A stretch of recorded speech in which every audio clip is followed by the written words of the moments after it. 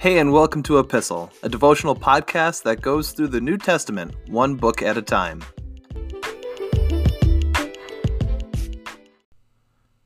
We're wrapping up Acts chapter 8 today, starting at verse 32. The passage of scripture he had been reading was this: He was led like a sheep to the slaughter, and as a lamb is silent before its shearers, he did not open his mouth. He was humiliated and received no justice. Who can speak for his descendants? For his life was taken from the earth. The eunuch asked Philip, "Tell me, was the prophet talking about himself or someone else?" So beginning with this same scripture, Philip told him the good news about Jesus. As they rode along, they came to some water, and the eunuch said, "Look, there's some water. Why can't I be baptized?" He ordered the carriage to stop, and they went down into the water, and Philip baptized him. When they came up out of the water, the Spirit of the Lord snatched Philip away. The eunuch never saw him again, but went on his way rejoicing. Meanwhile, Philip found himself farther north at the town of Azotus. He preached the good news there and in every town along the way until he came to Caesarea. We have this passage that Philip is able to point this Ethiopian eunuch to from Isaiah 53.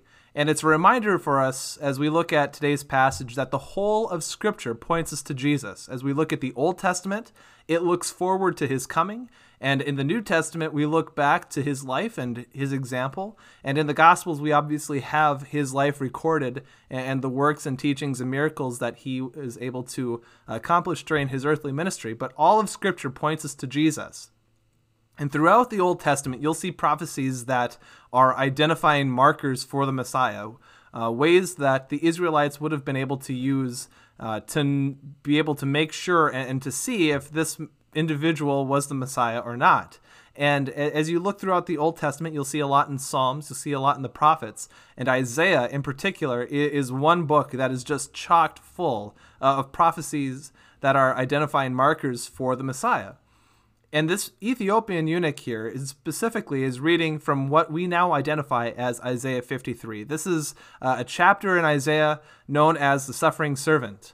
And the Holy Spirit is at work in this man's life because he senses that there might be more behind this passage than what he's able to read on the surface. And he asks a very good question to Philip. The main question I think that he has been wrestling with is this prophet talking about himself?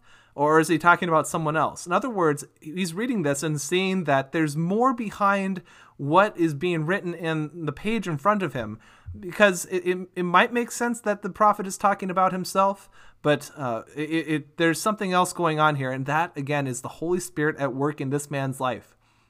And Philip uses this as an opportunity, as a door, a gateway into the gospel. He starts with this passage, and I would guess, even though Luke doesn't record this, I would guess that Philip goes into other passages of Scripture, probably in Isaiah, since the scroll was right there.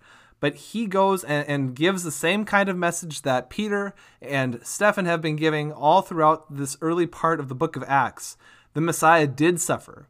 This servant that God had chosen, he did suffer, and he was put to death. And he did not receive justice, but he was raised to life. And you see the gospel that is being shared through Philip to this man.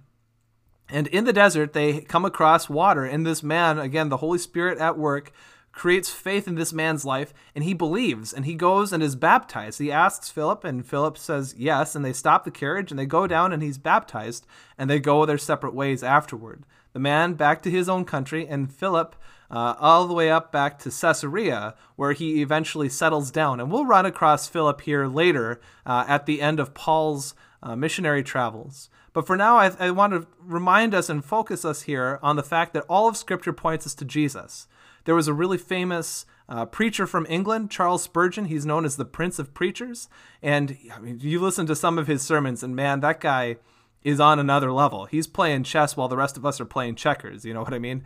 He had this illustration that I'm going to kind of hijack and use here.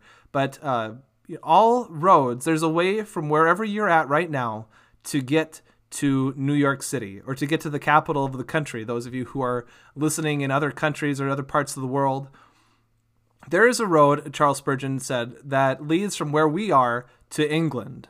And in that sense, all of Scripture can point us and eventually will lead us to Jesus. It's just a matter of being able to find where that road is and what it looks like. And I'll admit to you that sometimes it's really hard. And for our students, as I teach our students in our church, I kind of use the illustration here. It's like you put a bowling ball in the middle of a trampoline.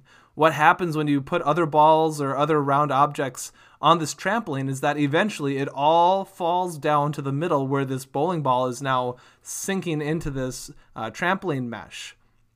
And I will admit, again, that it does take practice to see the line to Jesus in passages, especially in the Old Testament, where you have a lot of measurements, and all you see is cubit after cubit after cubit, and all of these other antiquated systems of measurement, and you kind of get your eyes crossed. Or even when they're talking about genealogies or locations, and how in the world does this point us to Jesus? It does. It's just that not all of the lines to Jesus are very clear as compared to other passages, but it's there, and it takes practice for us to see. So the takeaway point for us to consider today, I want you to take your favorite account from the Old Testament, and I want you to find out how it points us to Jesus.